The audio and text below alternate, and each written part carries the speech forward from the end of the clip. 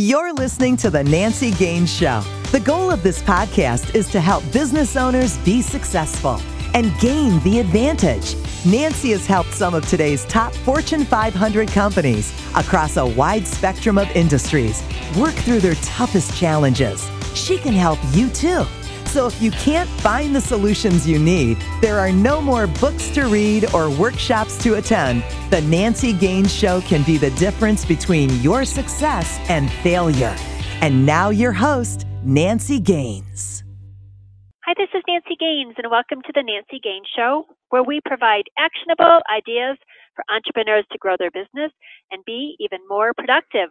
The focus of today's podcast is all about why you should consider a fractional CFO for your business. I'm super excited to have a very special guest with me, Brent McClure. Let me tell you all about him. He's not your typical CPA. He's a visionary and change agent for the accounting profession. He leverages his extensive business experience to help companies improve profitability, increase their capacity, develop sustainability, and ensure necessary compliance, all while achieving a greater return on investment. In his experience, he has learned that hiring a full-time CFO isn't something many small or medium-sized businesses can afford, yet many times desperately need. As an outsourced CFO, he now helps businesses surpass their financial goals with robust financial and back office support. Welcome, Brent. Thanks for sharing part of your day. What else would you like to add to that introduction?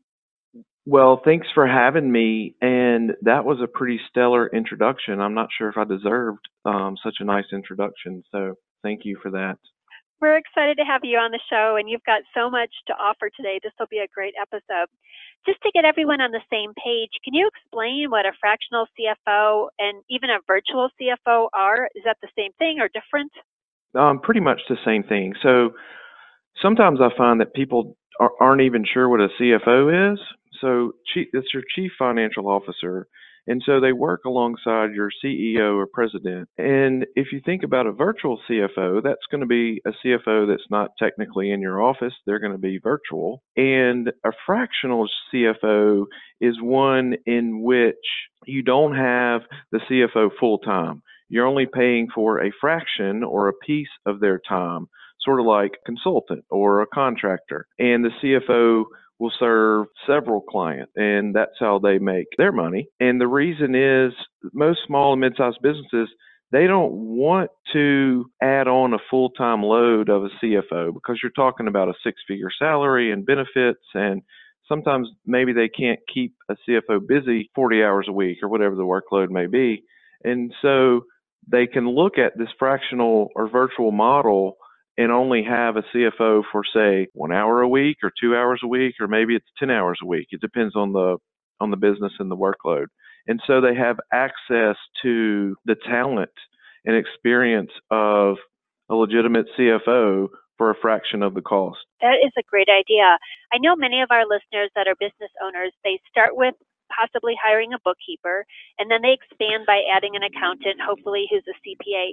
How does someone know when they're ready to add a fractional or a virtual CFO to their team? If they start looking at growth, strategy, leadership, how to grow the business, and they're not getting answers from their accountant or CPA, then I think it's definitely time to look towards a CFO. And what kind of activities and value could a CFO bring? Like, what are some of their services? Sure, absolutely. So if you think about working from the bottom up, so your bookkeeper is going to keep your books, right? And that's what happened last year or last month or last quarter, however you look at your financial statements. A CFO can help you with risk. Think about the fallout of the global financial crisis. Risk management is certainly a key issue now. They can help you with data management. A CFO can help you with accounting systems. And my biggest priority is probably cash flow management. A lot of business owners manage their business, what I call from their checkbook. They don't really have the financial statements in place and real time. And so they're managing the business on a sort of a cash basis, and understanding a cash flow statement and where the cash is coming in and going. The larger you get, the harder that is to do from a checkbook only, right? And the CFO can step in and help you with reporting, with safeguards, with swim lane, if you will, to help the business owner understand where their cash is coming from and where it's going. So basically, you're more proactive, whereas a bookkeeper or even an accounting person is reactive. Would that be accurate? That is totally accurate. Absolutely. And so you we're mentioned Oh, go ahead. I'm sorry. I was just going to say the CFO can take last year's numbers and understand how to project those into this upcoming year, right? Or what goes into strategy or where the next location needs to be using historical numbers. That makes sense. When you answered my last question, you sounded pretty passionate about cash flow, which is it's so important in business. Can you share some ways that business owners can actually increase their cash flow? Yes, absolutely. So one way that you can increase your cash flow is if you have, depends on your business, of course, but hopefully these will apply to most businesses.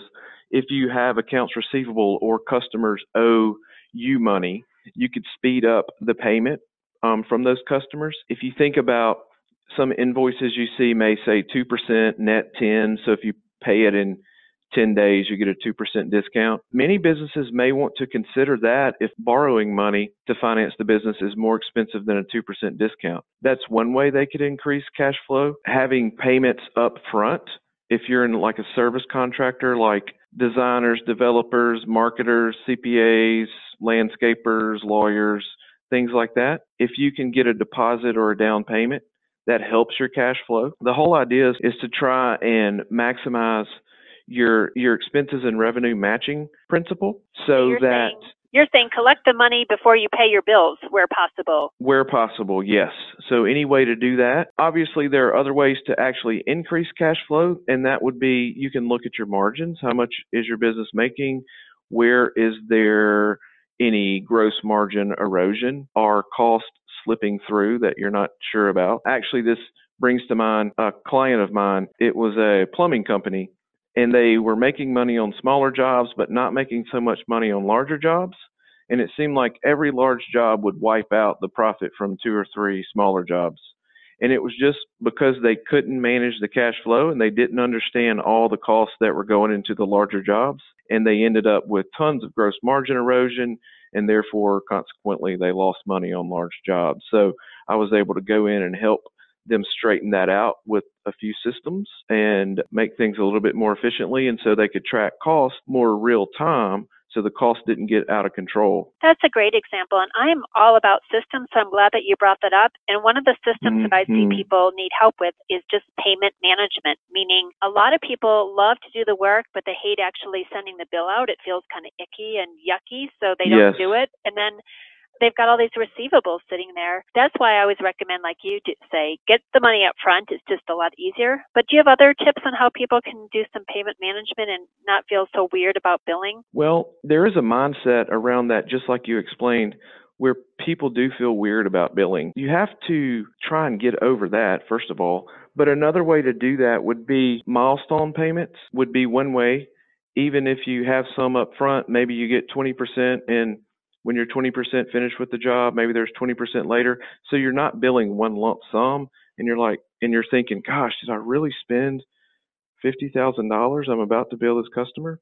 And you do feel sort of icky. You could have more favorable payment terms from vendors, and setting those expectations up front is definitely helps you with that icky feeling. I like the milestone idea too, because especially in the trades industry where people are a little hesitant to leave a deposit, let's just say there's a hailstorm and people knock on your door. I know people are really hesitant to give a check right off the bat, but after 25% of the work is done, I think people would feel comfortable paying for 25%.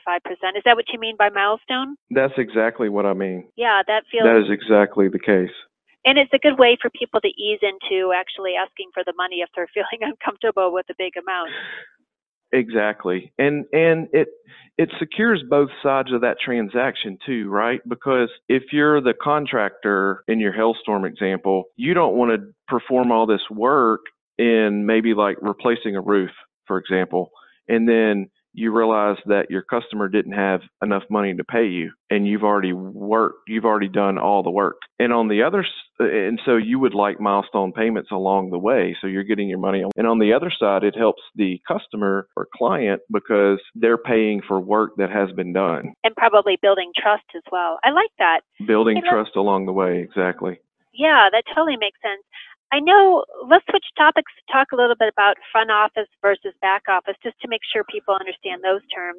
To me, front office are your client-facing activities, sales, customer service, things like that.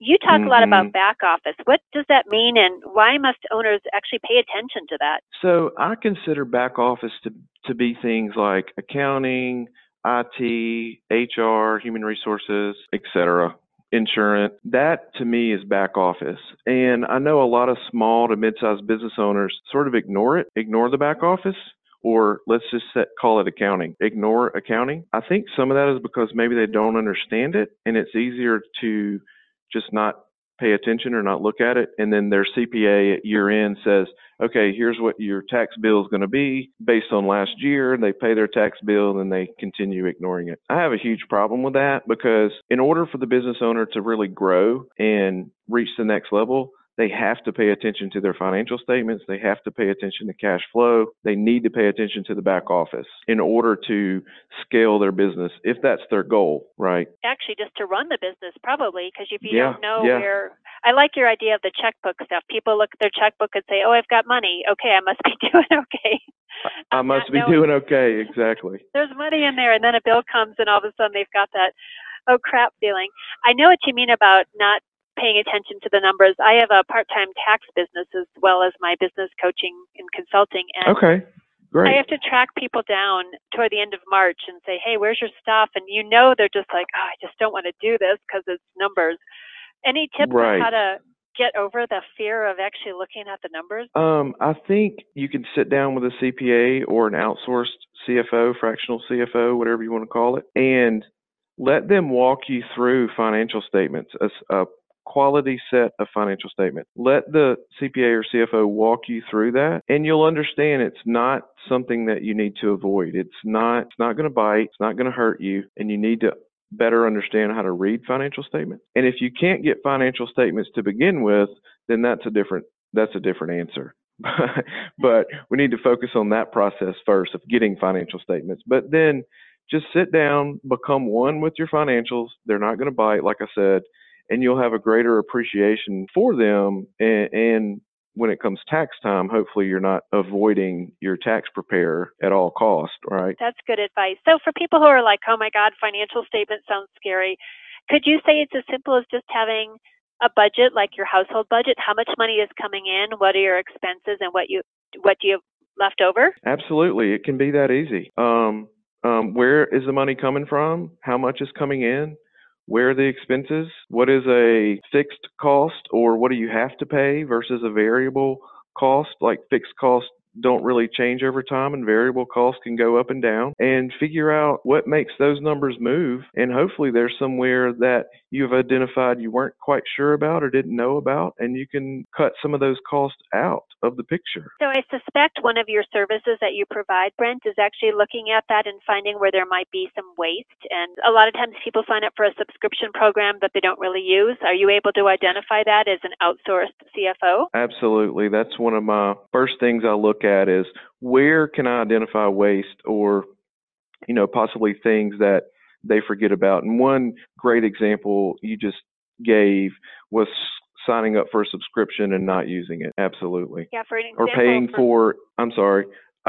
or paying for insurance that they don't need is another good place to look.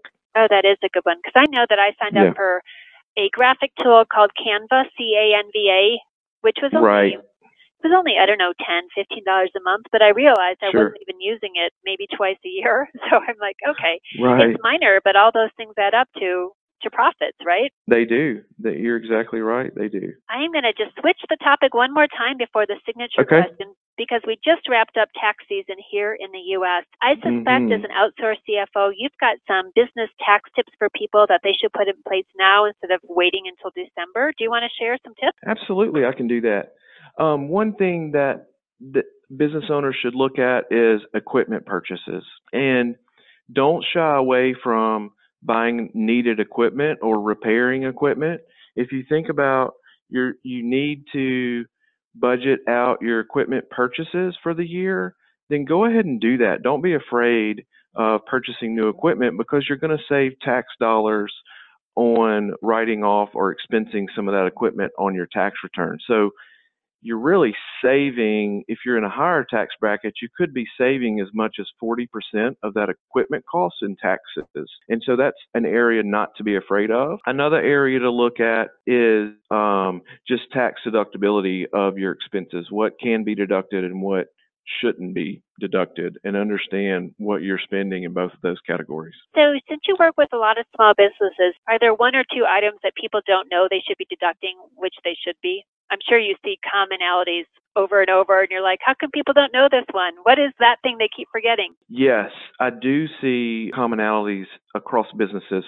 The one thing that everybody loves deducting is mileage. They're like, oh, I got to deduct my mileage, but I can't keep up with it. Or I can't remember how many miles I had on before we started the year and after we started the year. So it's not that they forget about it, they just don't have a good way of measuring it. And so some business owners are hesitant to throw it in the mix because they can't support it or they're not quite sure. And lots of times we go back to, and I've even had this personally, go back to where I get my oil changed, and they can pull a receipt from the beginning of the year and it has my mileage on it. And boom, there you go. That's your beginning mileage, and you know your ending mileage. And so that can help dramatically in supporting your mileage deduction for your business. That's a really good idea. What I end up doing, I keep a pad of paper in my car, and I know this is old school, but I'm not a millennial. So, right when I pull into the garage, I write down where I was and the mileage, and then I reset the odometer. Not the odometer, maybe it's the odometer, whichever the one that tracks the miles, and then I'm set for next time. And if I forget, I just look at my calendar, so I Google map the distance for where I drove. Mm-hmm. But I know there's apps. That makes sense. I know there's apps that are much more sophisticated than that. Oh, sure, absolutely. Another thing, I was going to throw another thing at you is bad debts. Sometimes people don't understand that you can write those off, or people that owe you money that you know aren't going to pay you. Don't just hang on to that forever. Write it off and take advantage of a tax deduction there before year end.